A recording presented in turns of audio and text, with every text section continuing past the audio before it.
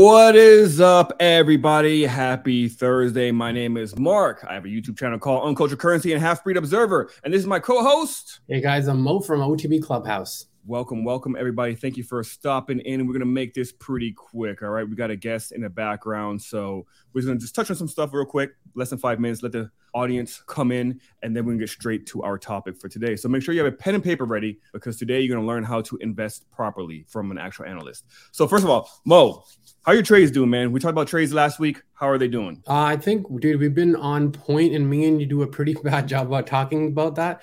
So let's take a second here and talk about China and how well China has done. We called it before it actually happened, and I believe it still hasn't happened yet. I think China's got a lot more room to go, especially after Feds are pausing and the interest rate cut that China is doing. So a lot of good things coming China's way. All right, yeah. So you spoke about NEO. I'm in NEO. I got into that today. I actually have cash secure puts. I have cash secure puts, some shares, and a $10 call. And then I have I'm in QQQ. I didn't even realize that. Okay, I'm in a vertical bear spread for QQQ. So I'm up on that apparently. It expires tomorrow, 16%. In Lucid as a trade. XOP, if you guys took the XOP, you should be over at 50%. And then we got into Roblox today. My VIX absolutely tanked. That did not work out at all. The volatility didn't come in as planned, and that was a losing trade. What calls did you have, if you don't mind? Initially, 3 weeks, I think it was 2 or 3 weeks ago, I had gotten a $17 call when it was around $16. And then I added this Monday, I added a $15 when it was like a 14 something, and it did nothing. They both are down. I'm holding a 17 call, which expires tomorrow, just because I'm down 88% or something. So it's whatever. So I'll tell you this, maybe you can do this again. I usually go at the money. So I have the 14 for June 21. They were up on Monday, so sold 80%. Nice. Only kept 20% just in case something happens. Question about Affirm. My goal for Affirm was $20, then $25. You have to understand, you can't play Affirm like NVIDIA or Tesla. These stocks are very volatile. So It hit the 1970 range and went down. I think it's going to break out. Just see what's UPSD done. Affirm's going to follow. This isn't because Affirm's such an amazing stock. This is a lot to do with what's happening with small and mid caps and how they're getting squeezed. And I'll quickly cover one last one, and then we'll get going. KWEB. If you guys were on the live on Wednesday or today, they hit July 21st, 33, 34, 35 for close to 2 million in calls. I think China's going to start buying at night today. My goal is to open flat tomorrow for China so I could add more. I had a lot of stuff. I had CCL, I had Affirm, I had Shop's gone from 58 to 65.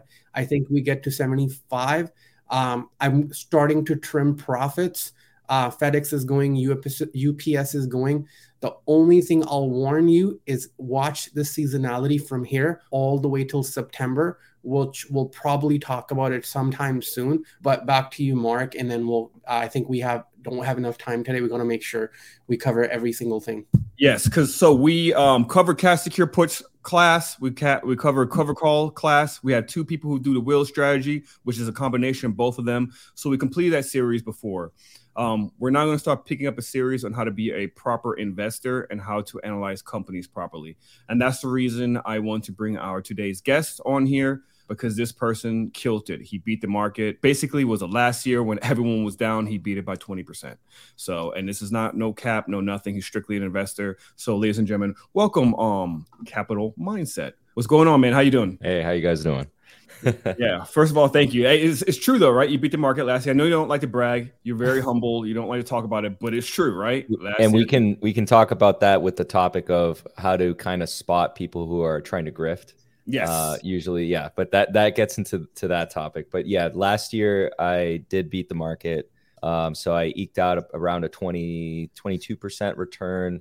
And the market was, I think, down. I think it closed off between whatever time period you look at. If you measure from December to December or January to December, it's around 20% down was the S&P, I believe. Yeah. So you actually did pretty well. And the year before that, I know you beat as well. And the year before that as well. So, I mean, you've been doing pretty damn good.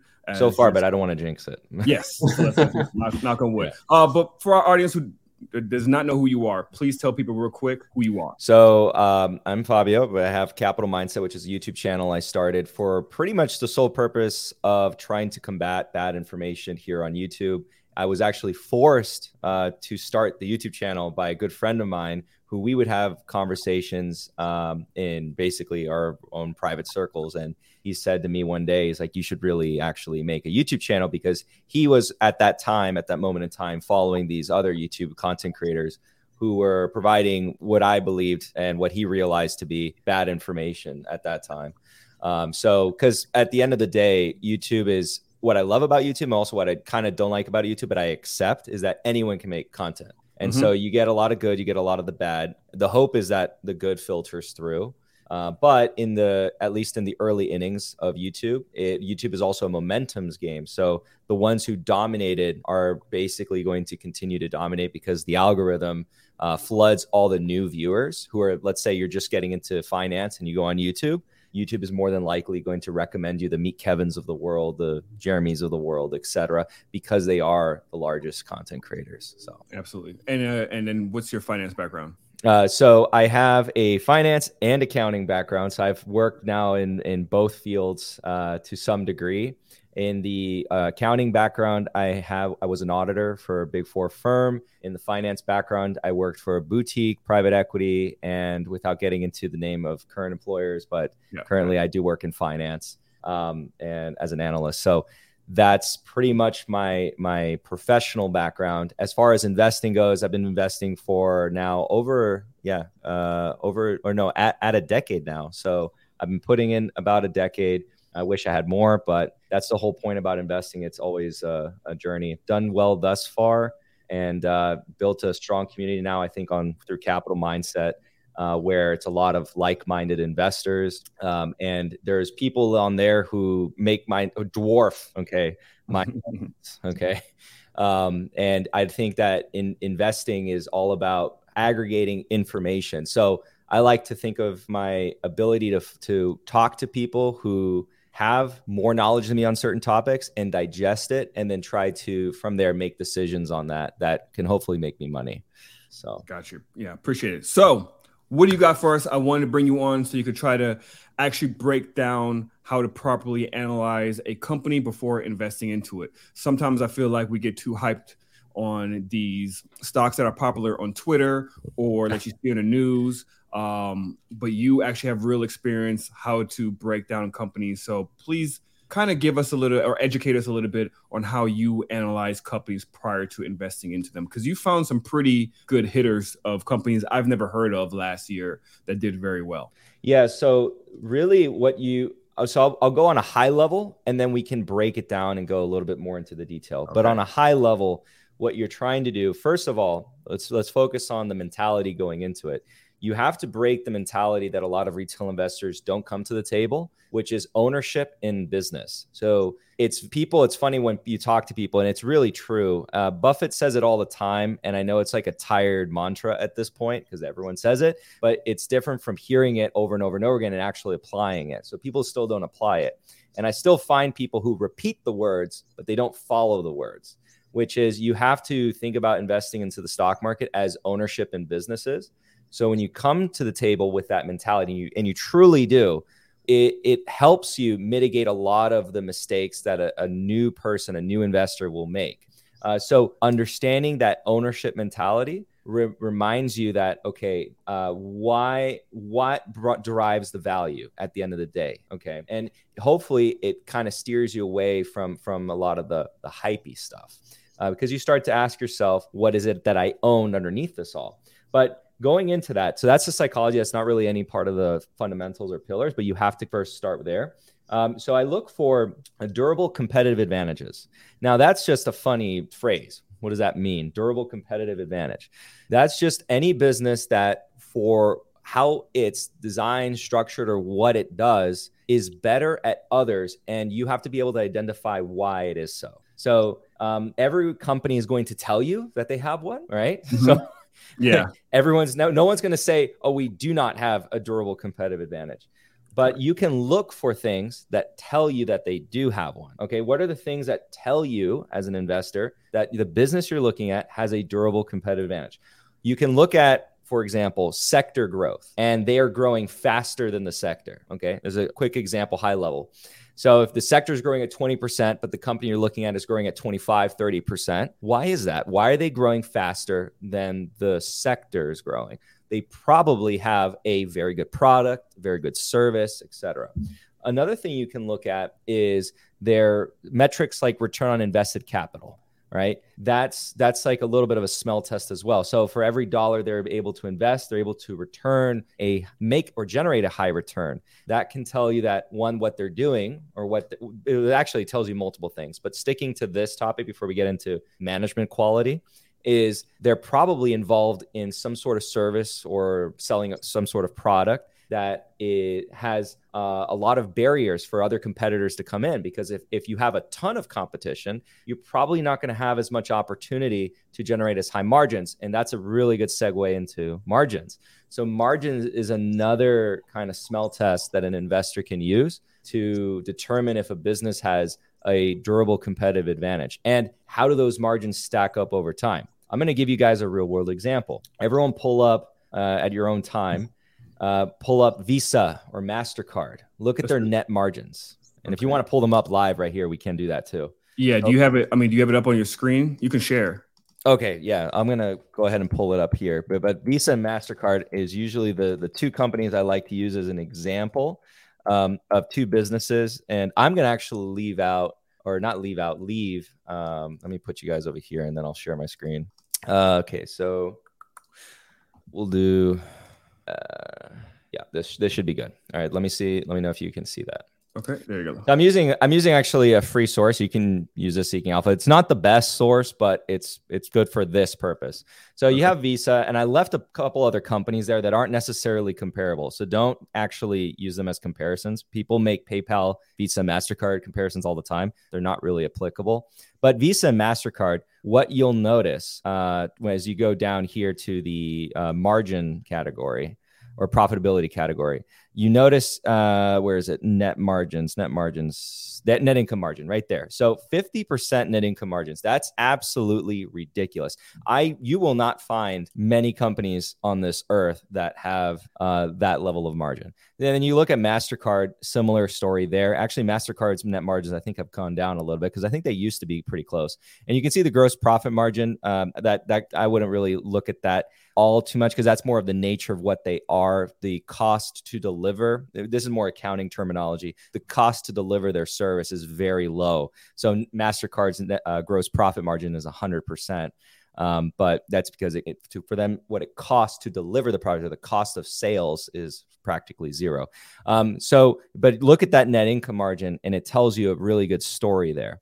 So that's getting into that. I love that word, story. So a lot about investing is actually developing a story. And when you actually work with, let's say, when you're delivering a pitch, right? And you're trying to explain to someone why this is a good investment. Let's say we're all business partners and I'm trying to, sell you guys on an investment that we want to make.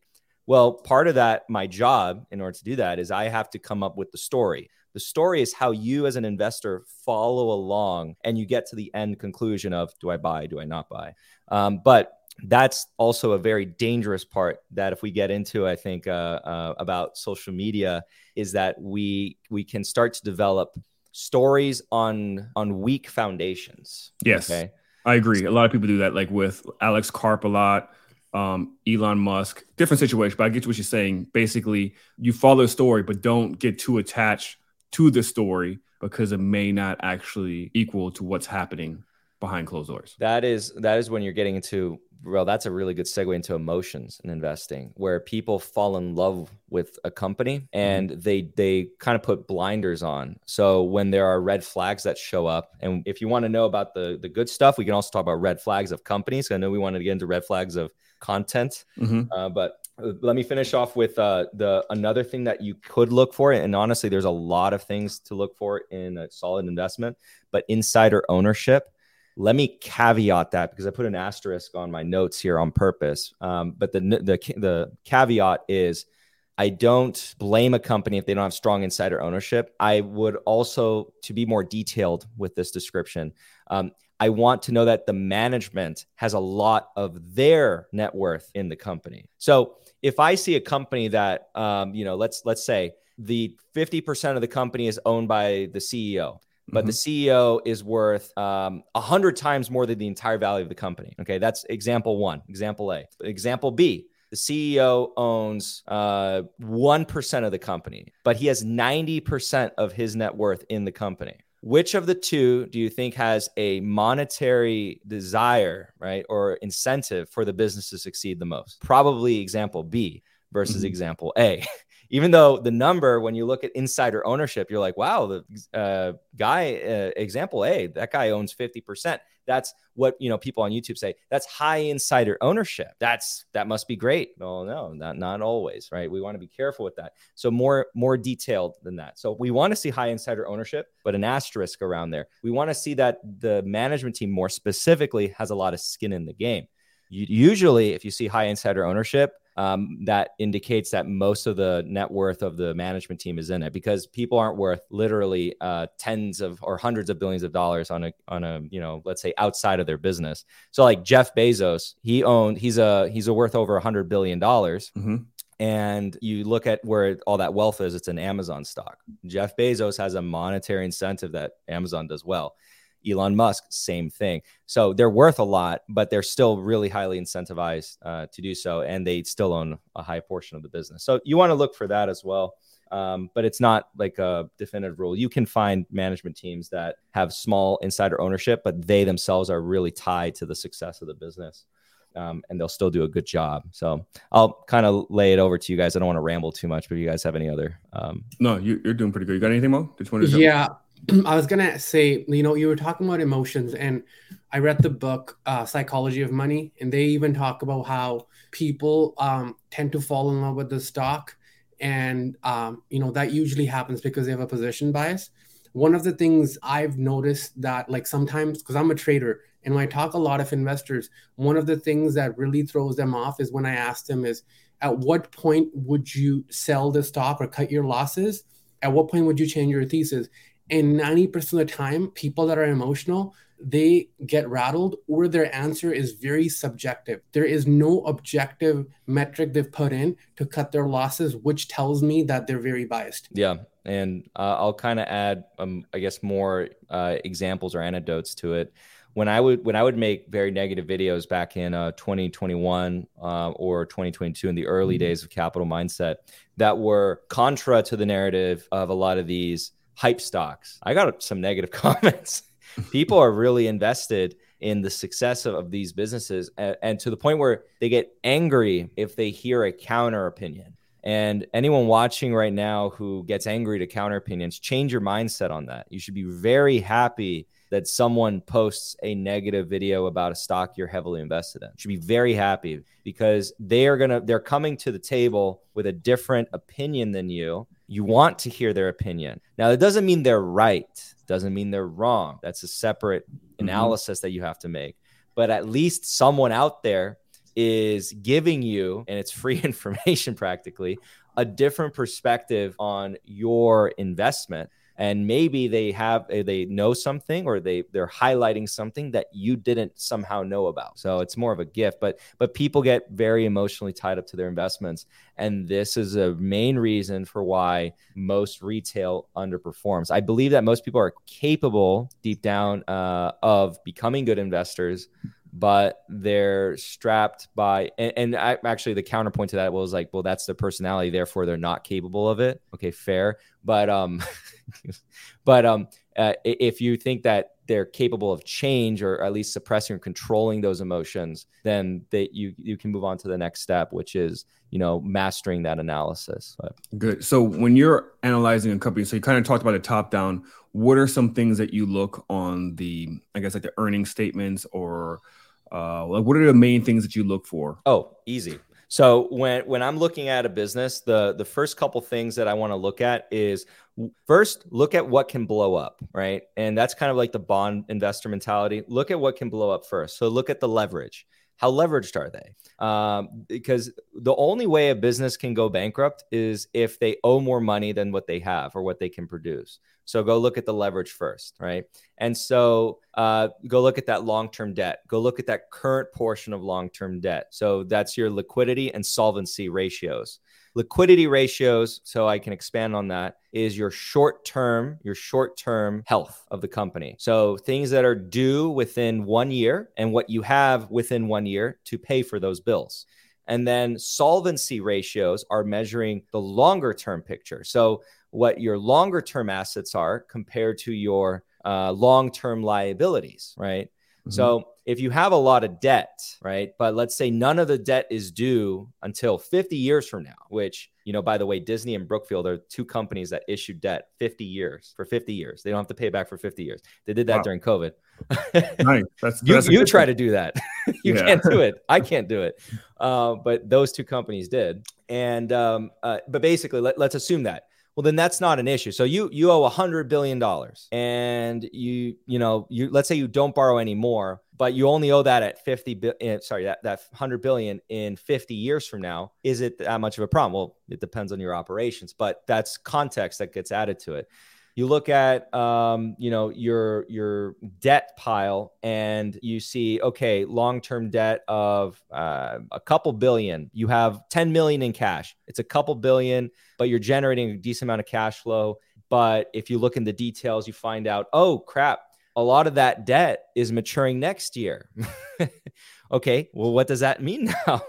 Well, you better hope that they're producing enough cash in the short term to pay down that debt, because what happens if they don't? Well, they can refinance. Why am I bringing that up? Refinance. I know I'm getting all over the place, but these are... Oh, did he freeze? Yeah, I think I froze for a second. But refinancing is an important topic right now because look what happened with interest rates. So if you're a business and your refinancing cycle fell within these couple years, well, you got really unlucky. If your refinancing cycle fell within 2020 and 2021, you were really, really, really lucky because you were able to refinance that debt at really low rates. But now there's a lot of businesses out there that I point to that have revolving lines of credit. Let's point to Sleep Number Corporation is one that I can think of off the top of my head. Revolving line of credit, or a couple other businesses that you might find out there that have a lot of short-term debt or debt coming due. And they're going to have to refinance in a high interest rate environment, which is,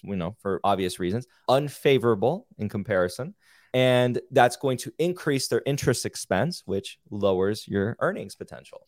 So all that to be said, leverage is one of the first things you want to take a look at. It's the most important initial, analysis. Then you can kind of start looking at the operational side of things. And you can look at the operations within the income statement. And then you can also choose to accompany that with the statement of cash flows. So the statement of cash flows is non-GAAP. I know that there's almost like a mislabeling going on YouTube because people are going with non-GAAP, right? Non-GAAP and GAAP. Mm-hmm. And I hear sometimes people say that cash flow statement is a GAAP. It's what a GAAP allows. No, everything in the cash flow statement, that's a non-GAAP. GAAP is referring to, when we're talking about income, is referring to the income statement. And it's, or GAAP, by the way, is generally accepted accounting principles for those of you who may not know that. So when we're looking at the income statement, it's supposed to show us a more stabilized, real explanation of current business operations. People have complaints that GAAP doesn't, or it puts in a lot of non-cash expenses in there. And then people also complain about the cash flow statement because it doesn't take into account stock-based compensation, because stock-based compensation is a real expense. And if you want to go into a red flag, I actually have that down. If you see too much stock-based compensation to increase cash flows, right?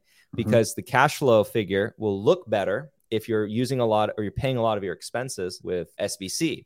For the business, it's not cash that's leaving the business. For the investor, it's a real expense. So you do want to account for that. GAAP accounts for it, but statement of cash flows does not account for it. So it's gives and takes. But can you give us an example? Can you run through like a specific stock real fast, pull something up and show us like how you would analyze it? For example, Disney. All right, Disney. So I'll I'll use the free service still. Okay. Yeah. By the way, it's not that it's completely free. Seeing Alpha has a premium version. I'm just saying you can see most of the stuff for free. But yeah, so if we're looking at, and I'm going to put it, on the left, I want to put it on the left. So first off, I'll start here to kind of tell me a story. Again, I'm looking for a story, assuming I don't know what Disney is, but hopefully you come to the business knowing already a little bit of context, or hopefully a lot of context actually, about the business, because you want to know first what they do. Again, going into that topics I covered, do they have a durable competitive advantage? And then we'll get into the other stuff about high ROIC, et cetera. But okay, so I see a story here. I see sales, right? That's a good place to start. Sales is going up and to the right, or in this case, to the left. And then I see the story of gross profit. Gross profit is telling me how much are they keeping after the expenses incurred to deliver their product or services. Well, now look what the story's telling me here. It's a lumpy story. It's not up and to the left here. So they went through, okay, what year was that? What year is this? This is 2020. Exactly. So then our mind should go, okay, what's the historical context? What was going on around there? COVID. So COVID happened, and you see a period, gross profit came down nicely. Not nicely, but you know what I mean? Yeah. It came down a bit. And then subsequently recovered. Okay. So we see this recovery, and the drop is explained a little bit by COVID. That's the context we need. There's a YouTube channel, Everything Money. They seem to have no ability for any context implementation whatsoever. Shots thrown. I'll throw some shots for entertainment. And then we have operating income, very similar story. Now, here's something interesting. So they haven't recovered. We see right over here, the 14 billion that they experienced in 2018, subsequent 12 billion. Well, we'll give them that, $2 billion difference, $2.8 billion difference. That's not that bad. That's normal fluctuations. Suddenly, okay, but that's COVID. Why haven't they recovered all the way? Well, you start to tell the story. You look above the line item and you see, okay, well, there's this line item here, selling general administrative expenses. There's a lot of things piled in there. Basically, the administrative side of the business, and you could also argue the marketing side, so to speak, the selling side, so to speak, of their products, got a lot more expensive. It actually doubled throughout that time period. So this cost doubling made up for the fact that even though revenues went up, and context, what happened? So Disney Plus. So Disney Plus was a huge revenue growth driver for Disney, but it's also a very expensive product. So at the end of the day, the operating income we saw is now suppressed, relatively suppressed to historical comparisons. So we're right now looking at a business that is struggling. Okay, it's not doing so hot. And keep in mind, this was your red flag. I made videos on Disney negative before. I made negative videos on Disney, and you had this information back then to work with. You had this story playing out in front of you where Disney was growing sales and the market was loving it. But when you looked a little bit more under the hood, you started to see, okay, well, revenue's growing, but I can't pay my bills with revenue. The shareholder is not rewarded with revenue. The shareholder is rewarded with profit. The story here is telling me that the business is doing all these things to grow sales, but it's also increasing expenses at a faster rate. And so my profits are coming down. My operating profits are coming down. So the operational side of the business is deteriorating, okay? And then we're going to talk about some other thing that they did that impacted them negatively. So then earnings from continuing operations, et cetera. But net income line item down here at the very bottom tells a very similar story. We didn't even have to get down to this line item to already tell this story. See, the key word I keep using is story, right? Because that's what I'm building out here is a story. So as you guys are all following along, it's because I'm telling it in a story. Hopefully I'm doing a good job by it. You should be kind of deriving a story from what I'm saying, and that's helping you, stick along. This is always how you should pitch it to either a friend, a family member. Put it in a story format, okay? Because it gives you the full explanation. Now we go to the balance sheet. So I'll talk right now and say I don't like Bob Iger as a CEO. That's a very controversial opinion because I do think Bob Iger from 2005, I believe, to 2015, he did really good things, but that doesn't take away from the destruction he incurred on Disney following that. So subsequent to that great time period, he destroyed the business or he harmed the business, and Bob Chapek took a lot of the fall for the mistakes of Bob Iger. He was the fall man. And Bob Iger did a lot of things. One of the things he did was and I go down to, remember I talked about how you want to look at leverage. So this business used to operate at a much healthier clip or a much healthier stance, $17 billion in debt with about $4 billion in cash. And the size of the business was relatively the same to where it was today. So for that size, for Disney size, it was a very healthy balance sheet, extremely healthy. And actually they were commended for having a healthy balance sheet back then. Okay, well, they did some acquisitions, Fox acquisition, et cetera. And then COVID happened and they borrowed even more money just to keep everything afloat. But that Fox acquisition was, I think, ill-timed. Granted, who knew that COVID would happen for them and et cetera, all that jazz. But point is, this is actually where we get into another conversation about management teams' allocation of capital, which I alluded to earlier. Management, because you don't control the business, you are trusting the management team. So part of your homework should always be looking at management team. I have sold out of businesses completely because I disagree with what management is doing. Because why would I continue to invest in that business? It makes no sense for me because I can't change anything. I only have to just trust what they're doing. And if I disagree with it, I don't want to be a part of it. Mm-hmm. So Bob Iger's current plan, I agree with because it basically addresses all of my criticisms, but I still don't have faith or confidence in him necessarily as a CEO. And that's what's preventing me to making Disney a very big position. It's really that I don't have that level of trust or liking for Bob Iger. If there was someone else and I could make that determination that I like them a lot, then, we're in business and I would make Disney at the right price, a very large position. But looking right here, you can see basically that, okay, they're paying down the debt, but the Disney of today is not the Disney of 2018. I hope that my story has illustrated that thus far. Yeah, we see that the amount of money they spent and some of the mismanagement on their end of what they're doing, which I think they already mentioned on some of their earnings report as well. I remember reading an article stating that Bob Iger was saying that maybe they should just went to the licensing route like they were doing prior instead of starting at Disney Plus, because it is costing them a lot of money to put out content that is actually not being delivered at the quality that people are expecting. So they're losing money. Precisely. And it's funny because Netflix has cracked the code. And I feel like it's a lot easier than people realize, but Disney is such a bloated business. Their bureaucracy inside of Disney is making them incapable of adapting to what really needs to happen. So Netflix in my portfolio, for anyone who doesn't know, is a pretty large position in my portfolio. And the vote of confidence I have in Netflix's strategy versus Disney. And by the way, let's talk about that for a second. When I went bullish on Netflix, I was not supported too much by the YouTube audience community. Yeah. There were who saw it, and anyone can go back and watch the video. I have a couple videos, and they're usually pretty long, but there's one that I posted that's almost an hour long. That's the DD, and so the DD was for free on YouTube, and I basically walked through the entire reason why I was buying Netflix when I was buying it. But yeah, it's a good watch. Right. And you bought, just so everyone knows, the reason why your position is big. And I was there. I was in your room when you did that. It was when Netflix dropped to, I think it was 150, correct? Around there. Yeah, I was not confident in Netflix. I still didn't think it was valued at a good price at that. You thought otherwise. Clearly panned out for you. I never invested into it. So that makes sense. I do want to touch on one thing real quick because there was a question in the chat. So you talked about stock-based compensation at first. On a balance sheet, where do you see that? So you see, you won't.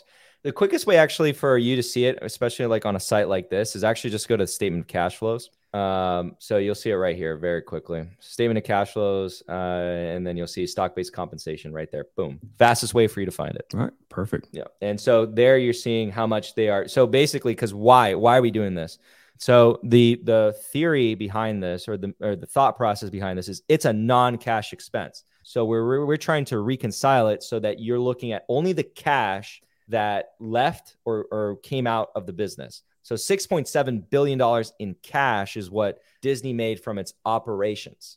When you're looking at stock-based comp, that's an expense on the income statement, because it is a real expense, by the way.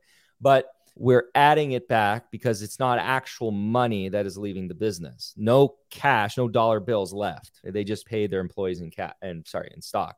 So that's the reason why it's doing that. Some people think it's like supposed to be misleading or whatever. No. This is how it is supposed to be. As an investor, you might want to account for this. In finance, you'll learn there's nothing stopping you from being creative with your analysis. You can create your own ratios. You might value different metrics more than others. And this was when I was studying, right? The professor I had, a brilliant guy, encouraged us to create our own metrics. So he always said that you learn all these basic, you're tested on all these metrics, et cetera, creating all these ratios, and they're pretty basic. And then sometimes the formulas can get more and more complex as you progress. But the point of that is kind of just getting that level of mastery in the basics so that you understand the construction of them. And then you start to think creatively. And then you start to say, well, I want to look at this because I think this particular measure for that business is more important. And I'm going to create my little ratio and figure that out, or whatever desired formula you start to create. Basically, you use math, the math that you said, what am I ever going to use this for? You actually do use it. Yeah. But the point is you can start to get creative, but there's nothing misleading about, adding back stock-based comp. So it's my little gripe. Awesome. Mo, you got anything? I was going to ask you, so, you do your analysis. You're like, okay, Netflix, it looks good. Now, let's say you've allocated $1 million. That's how much your position will be Netflix. How do you start scaling in? Do you do any technical analysis, or do you just like have a ratio that you start adding with? So that's actually a good question, because to give everyone why this is actually sometimes the most difficult part of investing, more difficult than picking the investment, is allocation. Allocation is extremely important. And I'd argue, again, more important than the actual decision to invest. Okay, so where I go about it is I typically follow the same strategy. I break away from this sometimes because I'm human, and my audience has seen me do this before.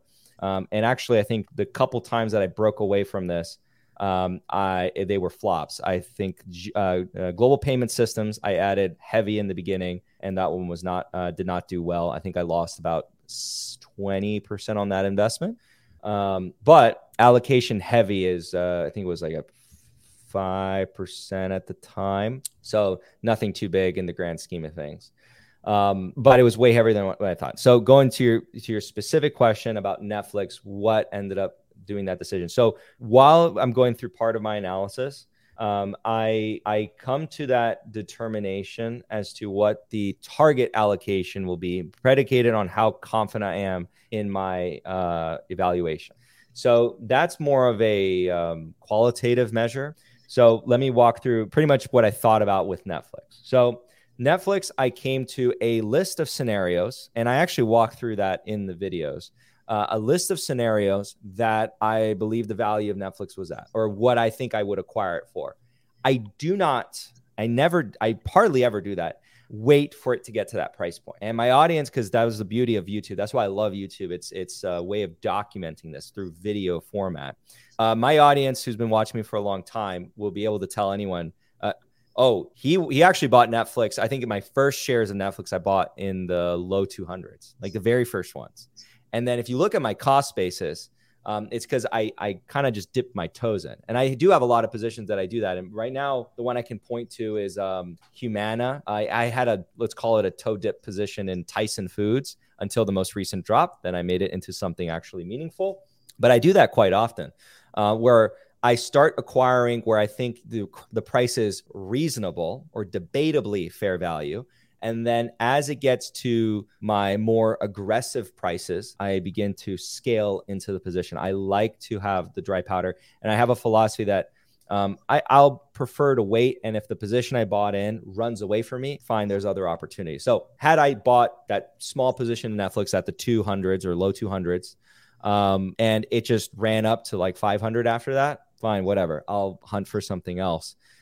I will wait patiently for that opportunity. So that's where before we started the show, I said, in the big scheme of things, I don't make too many investments. I do make actually a lot of investments. So I can't say that I don't make a lot of investments, but I make maybe 2 to 3 big investments a year. And that's this year. One of them has been Amazon. That was one big investment that I have done. and then we'll see what maybe if there's another one. But the one biggest one earlier was Amazon. So by the way, if I know I go on tangents a lot, so if I didn't answer your question to your satisfaction, ask it again or ask it in a different way, because I don't know if I answered it. No, you did. I just wanted to see like how much technicals you're watching. I wanted to bring this up too because I see a lot of people, they don't understand how big position size is. Like you mentioned it, position size is, if anything, bigger than the actual picking of the stock, because position size is directly tied to your emotions too. You go too big, over leverage, and even if the stock will work in the long run, you might just cut it because you went too big and it dropped. So I just wanted to show, because I know you're off, of course you're scaling in, but I also wanted to know like how much attention you're paying to the price, because you seem to be someone who's like more like a fundamental trader, and you got to make sure like the fundamentals are good. And then I guess what you're doing then is matching it with the price of the stock to make sure that at this price, does it make sense or not? And then kind of have that gauge. Is that right? Yes, correct. Okay. So Mark, do you want to move to, should I ask the red flag question if you don't have any? Go for it. So the question that I have, and it's something that a lot of people like struggle with, we follow a lot of people, especially after 2020, and kind of the reason why we follow them is because a couple of their calls worked, and mostly they worked because everything was going up. Like if I told you right now that, oh, I invested in this stock, I'm up, I'm so smart, it's not really true because everything's going up right now. In the last 6 months, you could have bought pretty much anything. Now, if you bought NVIDIA specifically in any chips, then, like you said, you had a competitive advantage because compared to everything else, NVIDIA is up. Compared to everything else, Netflix is up. So that shows me that, you know what you're doing. But the question is more so on red flags. How do we avoid following these people or getting kind of like learning the wrong things? How can we catch this beforehand? Because once you're in it, it's already too late. How do you catch this before this happens? Like what kind of information are you scanning for these red flags? And you're talking about red flags for the business, not the creator who's presenting the information. Okay. It's for the creators. Okay. So, the clowns out there that will, right now, it's like Netflix is awesome. You missed the boat. It's great right now. Buy now. Those clowns, what you're talking. Like I'll give you an example. Yeah. We had someone, and I brought them up without saying their name. This is when we just got the recession, like not the recession, we started dipping. And Shopify was at like $800 at that point. And the person like, just buy. This is how we're going to fight inflation. And I think if we take the split out, it went as low as 300 or even lower. And they kept telling people to buy from 800. So they were wrong at 87654. And eventually they are now right. So those kind of creators, the dodgy ones. Yeah. And those guys, so the buy forever mentality is a bit problematic because you can still underperform the broader indices. Just because like if you're not taking this carefully, it only takes one big mistake. If I'm being real with you guys, it takes one big mistake, and then all your track record of outperformance, if it was just pure luck or degeneracy, well, that's gone. And that's all it really does take. And overconfidence is going to be your enemy in investing. I'll say a big red flag is when a creator is using their returns in any given name as kind of like the marketing tactic. Unfortunately, that's what works. And people in my community have kind of we've having discussions about to counter that, or to try to let's say save some people. Maybe I should implement, unfortunately you can't beat them, join them kind of an approach, which I've been hesitant to do. But let's take a specific example. Is that okay if I use specific names? Go ahead. Okay. So Jeremy from Financial Education, he's a great example of this kind of marketing strategy where he will use Tesla. Look at his story. Look at his Instagram story today, in fact. He will use Tesla. He'll post Tesla gains, and he has that one stock, right? And then he follows it up by his Patreon link, so that you pay him so that he can show you what he buys on Friday. He spends $150, buys what he wants on Friday. And there's plenty of people that want to give him money. He has I think over 7,000 patrons now, all paying him $10 a month. So there you go, 70,000 right there. And he's a great investor apparently. But tattoo chef. Yeah. So he also will show his portfolio of like 1.6 million, and he used to have a 2-point-something million portfolio, but he, doesn't, relay that information. He's hiding that information. That's targeting the new person. But let's say you don't know that. Let's say you just came across him for the first time, and you're like, okay, what are the red flags? Well, showing you a stock that he did really, really, really well in, right? A single stock they did really, really well in, then followed up by some sort of promotional offer. Saying, okay, now buy my course, because there's something that's implied there. He's implying that he's an amazing investor and that a lot of his stocks will perform like that, like Tesla, and it wasn't luck, and he will continue to do so. And he also has like another investment that did really well, which was ELF. But you see, like, that's where we get back into allocation. And is it luck or is it skill? Because you can pick 1,000 stocks and you're going to have some that are really good, or you can pick a lot of stocks and you're going to have a lot that are really good. But in aggregate, how are you going to be doing over that long period of time? And that's where you're going to really be tested. And let's talk about another guy, Nash, Mr. Nash over there. So Nash is one that uses sometimes some interesting tactics where he'll talk about a ton of stocks, and then he'll highlight that one stock that went up, which I think he made a video on. I think the most recent time he did this was it Oracle? I think it was Oracle. But yeah, he made videos about tons of stocks. He doesn't talk about all the ones that went down, and he highlights the one that went up. And then again, followed by the implication that he's really good at what he does, et cetera, and you should be following him, and then also pay him, by the way. So they're very promotional is what I'm getting at. And they make money primarily from you giving them money, not from their investments. So I like to say as a joke, really cynical joke, imagine a finance YouTuber that mainly makes their money from their investments. Oh, that's wild, right? That's crazy to think about, because nearly none of them do. yeah, you're one of the few ones. And shout out to Tom Nash. I'm actually bored. He's one of my buddies, so I know you guys don't like him. I actually get along with Tom Nash pretty well. He's a nice guy. Yeah, he is. He's a terrible investor. I already told him that, but him and we're cool. I think he's a generally good dude, but yeah, he's. I've seen like 10 tweets from him on just Palantir since. Oh, yeah, he's a Palantir simp. He's a Palantir simp, a Tesla simp, and I think a SoFi simp. I could be wrong about SoFi. I don't want to say that you don't want to highlight your winners, because I mean, I don't do that. So if you go on my channel, I just say find the Meta videos that I spam Meta.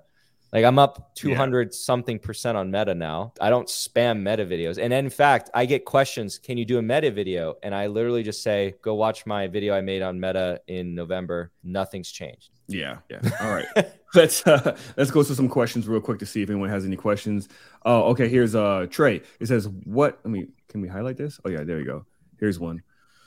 What metric should one use to invest in a company while it's still not profitable, yet things are improving? I'm assuming he's probably talking about something, for example, like SoFi, which is a company that was not profitable for the longest time, completely tanked, and now it's kind of coming back because the market's coming back as well, but they're starting to turn things around. So what metrics do you use?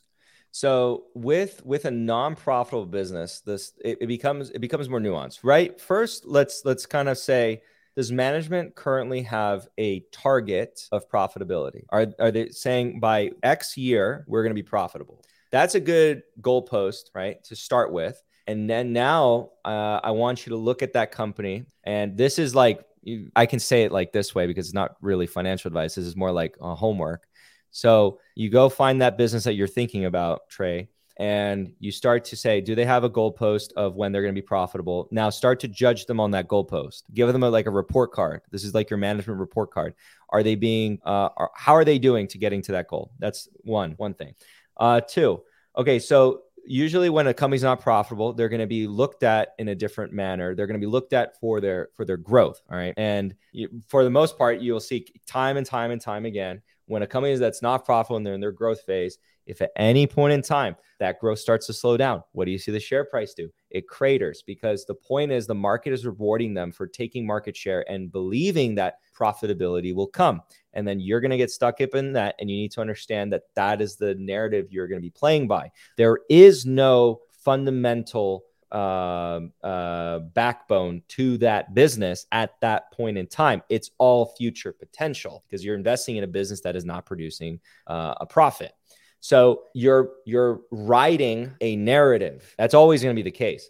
Give me any unprofitable business and I will show you why you're writing a narrative. You are 100% writing a narrative. The narrative could be right though. Okay. Plenty of times we can point to companies where the narrative was in fact right. Amazon is a great example where they don't really show, for a long time, they didn't show profits. Mm-hmm. But Amazon's a weird one because Amazon is a case of where you should have been paying attention to the cash flow. So they were cash flow positive way before they were net income positive. That segues into that. They may not be GAAP net income positive. They might be cash flow positive. Now, you don't stop there. You never stop there. Okay, how are they cash flow positive? Break that down, okay? Because sometimes they're cash flow positive, but like I was just describing earlier, when you look at their cash flow statement, you see a little sneaky stock-based compensation, and that's the only reason why they're cash flow positive. So if you remove that, they're cash flow negative. Oh, that changes the story right there. So that's something you want to pay attention to. So, you follow along that train and that should help you to again, build out that story. But they could be a very, very fast growing business. I want to say that you want to look at that durable competitive advantage in their moat. How is their gross profit? That's not where you should stop. How is their actual EBITDA margins, their operating margins, right? How are those doing? So you want to look at that. All right. And we have one more question we're going to get to before we play the game. Then we're going to wrap it up. So here's another one from Trey. Trey always asks questions. That's good. All right. What are some unprofitable companies that Capital Mindset is looking at? I want to see. Wait, let me make sure they are unprofitable because there's one that comes to mind, but I don't know if they're unprofitable and they're an investment I have. Yeah, they're not profitable right now. So that would be Zillow Group. So Zillow, but they're small holding, but I technically own them. So there's one that I bought. And I'm actually up now on Zillow Group because I just checked the price. 47. Heck yes. I'm trying to think of another business that I own that is currently unprofitable because none of my big investments are unprofitable. I think for unprofitable businesses, I tend to keep them more on the speculative side. But they do make it within my portfolio. I'm trying to think. I swear there's another one that's in there. There's some that were like temporarily unprofitable for like one-time reasons. Those don't count. I don't count those. No worries. We could go. I don't think so. I don't think I have many. All right. By Charles, the Come Up series. What is your thoughts on Apple and Microsoft? How they continue to defy the gurus that their time is up? For me? Yes. Okay. So I think that both are like the business, what you're looking at for both Microsoft and Apple in terms of returns is just multiple maintenance. What do I mean by that? So a lot of the returns you saw, Charles, with Apple and Microsoft was multiple expansion. I don't know how long you've been investing, but I was just say if you were investing back he's like 30, 40 years. He's been investing for quite some time. So then in that case, I'll say recall to 2016. What was Apple's multiple at and what happened? Apple's multiple in 2016 was that it was like in the low teens. So what you see now is Apple's multiple, what is it at 30, 25, somewhere in the maybe 20s. But point being, you saw earnings growth. It's not like you didn't see any earnings growth. You saw earnings growth, but you also saw the market reward Apple. So it was paying more for every new dollar that Apple was earning. Mm-hmm. So that multiple expansion was a huge part of that return. Same thing with Microsoft. You go back 2015, people weren't really touching Microsoft. The story was there. And now that they've executed on that story, the market is now saying, well, now they have one of the most durable, high profit businesses in the entire planet. And there's no one really coming for them. They also are at the head or forefront of this AI craze with ChatGPT or their ownership stake in OpenAI. So that also builds that narrative component to the investment. So you are basically going to make money here from multiple maintenance, but I don't usually like those setups. They can do well, by the way. In fact, most of the time you'll see multiple maintenance and the businesses continue to grow. So if you believe that the market will always keep Microsoft and Apple in that quality bucket, that high quality bucket where everyone's always going to be willing to pay more for the same earnings that Apple's growing, even though their growth rate will come down. I know Apple's has come down. Then you should fairly do fine. You should basically expect a return in line with their EPS growth. That's more or less what you should be expecting as long as multiple maintains. if anything happens that the story starts to change, the chink, the loss potential is pretty insane. So with Microsoft, I can tell you, if anything occurs that causes a chink in that narrative, not saying I see one, right? That's the point. We don't see it happening. We don't see it coming. Any chink, boom, you will see a significant drop in Microsoft because the setup just isn't very good. Meta was the reverse, where in November, I forget the exact date, but November 2022, the setup was beautiful, okay? Where the expectation was that Meta will fail. And then so all that Meta had to do was just not fail, not necessarily succeed, just not fail. So the setup was perfect. So you're in the opposite camp where everyone identifies that Microsoft is great. No one, it's not a secret. And you're hoping that the market will continue to pay a really high premium. And then your return will be just, again, that growth of EPS. So. All right, perfect. So we're going to wrap it up real quick with the game, and we're closing out for the day. Do you have any other questions, Mo? Oh, you're muted, dude. I'm good. You good? All right, cool. Let's go to, all right, so this is how this game works. I'm going to give you some tickers, yay or nay. As in yay, you would invest into it. Nay, you would skip. All right? And if you don't have any idea, to say, I don't know. All right, ready? All right, I love it. All right. AEHR. I don't know what that one is. AE? Yeah, he put 4 up here. Oh, okay. Geez, I don't know any of these. Wait, Yeah, PSTG sounds familiar. Hold on. PSTG, that sounds familiar. That one sounds familiar. What is this one? Oh, Pure Storage.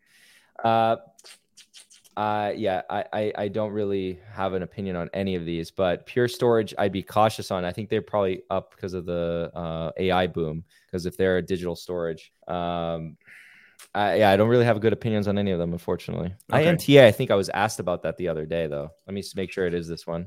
Insurance company? No, it's not. Okay. No, it's not. Next, SoFi. SoFi was okay. So just yay and nay. Just yay and nay. Was a yay for fun. Now it's a nay. Okay. Tesla, of course. Tesla's a nay. The setup is not good. FRC. That's a dead company. What? I don't know why it's even there. First Republic. Rick. Yay. Okay. PayPal. Yay. Setup is good. What's another? I think Fuhad had one that he was asking in here. Careful with Fuhads. I know. Well, BurgerFi. That's a nay. Nay. I'll answer that right away. There was one. Fuhad, can you drop the ticker in again that you wanted Fabio to recover? So Netflix right now. Netflix. Is there a neutral? Okay, we could go neutral. With that. AMD. Neutral. Palantir. Neutral. Nay. No, nay. Nay for Palantir. Target. Close to yay. Procter & Gamble. PG. Nay. All right, there's a Fuhat one. PPRUY. First one I'll say nay. Second one I'll say neutral. Neutral. Okay. Bug. Never seen Bug. Let me see what Bug is again. Oh, global. Okay, so this is an ETF. Yay for that. Generally speaking, strong tailwinds. You're playing the whole system. So okay, and I got Neo. Nay, no, I don't touch Chinese. Okay, we already did Tesla. This new company that just went IPO, Cava, CAVA. It went up 90% today. Oh, then probably it's a nay. Brand new. Immediately. Everyone's saying it's going to be the new Chipotle. Oh well. I don't like companies that are the next something. Usually those historically don't turn out well. But I'll say if it went up 90%, definitely nay, especially if it recently IPO'd. I like to let things simmer out before I go in. That's actually advice I give that person who asked. Best Buy. Let me see what the price is right now because that it really does depend. Okay, kind of more in the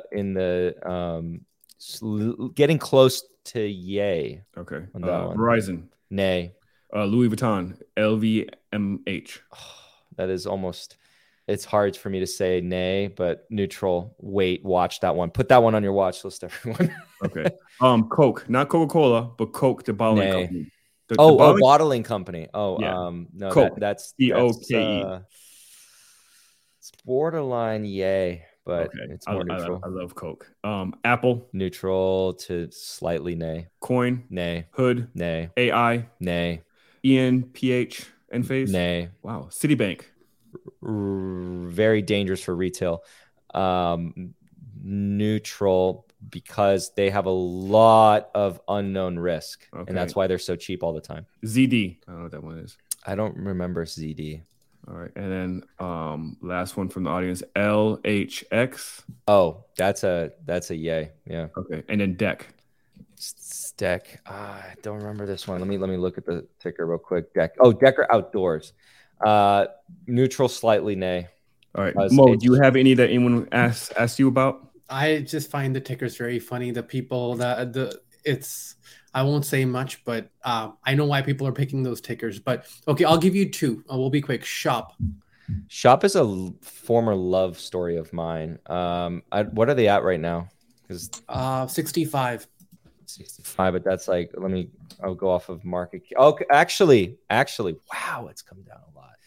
That one's now leaning. I did not know they came down this much. Oh man, I wish someone had notified me. I got in at 59. I got in at 59. That's what I'm asking. It's actually kind of leaning on that. Yay.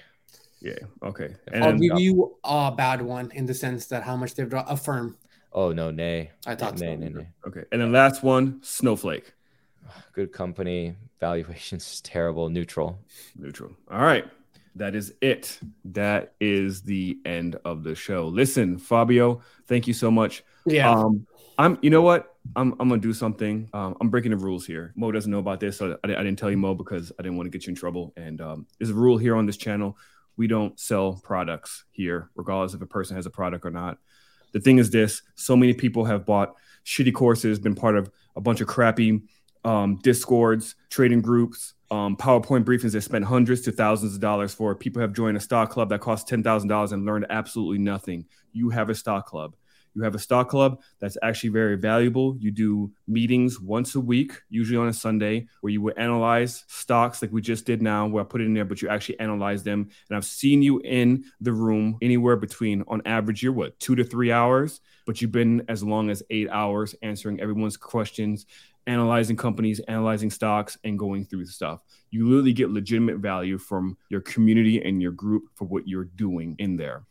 So we were not supposed to pitch stuff here, but I'm going to pitch your Discord group today. Listen, everybody, it's not for just one coffee. If you ditch one coffee a day, you can subscribe to him. No, it's if you ditch one coffee a month, you can join his official stock club where you will learn actual stuff. It is $5 a month. There you go. I'm putting it in the comments right there. You're more than welcome to sign up. Everyone, I think, is extremely valuable. It's only $5 a month. You get to have access to Fabio, like we just did. Everything you just saw him do here, he does on Sundays. What else do you get in your group?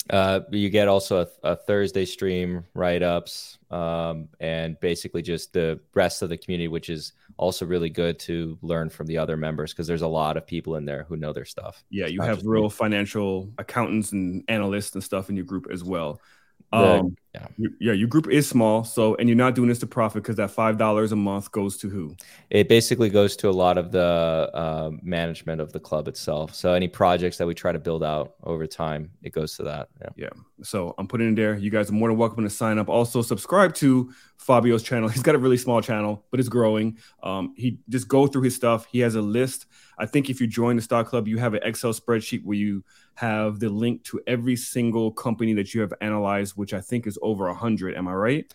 It's definitely over 100. I have to update that, but it's actually for, I think I have to update it and then post it again in my videos because it's for everyone. It's supposed to help people navigate through my video library. So, okay. All right. So if you guys are interested in joining a real stock club, all right, not a fan club, now some BS, a real stock club where people really analyze companies and make you a better investor, $5 a month. No, me and Mo do not get a cut from it.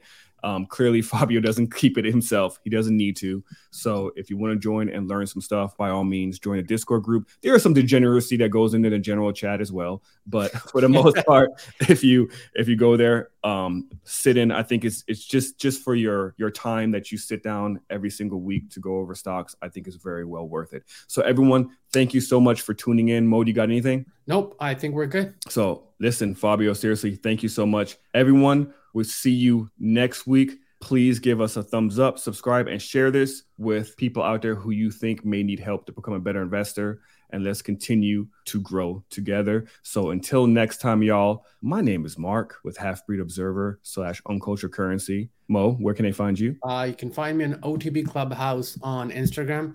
And I promised you guys I'll be doing lives every Wednesday at 2 p.m. PST. And then you can follow me on Twitter at OTB SharkMo. Yes, every Wednesday on Twitter and Instagram, right? Is where you go live. Yeah. And Fabio, where can they catch you? You can find me on YouTube, pretty much, or in Discord.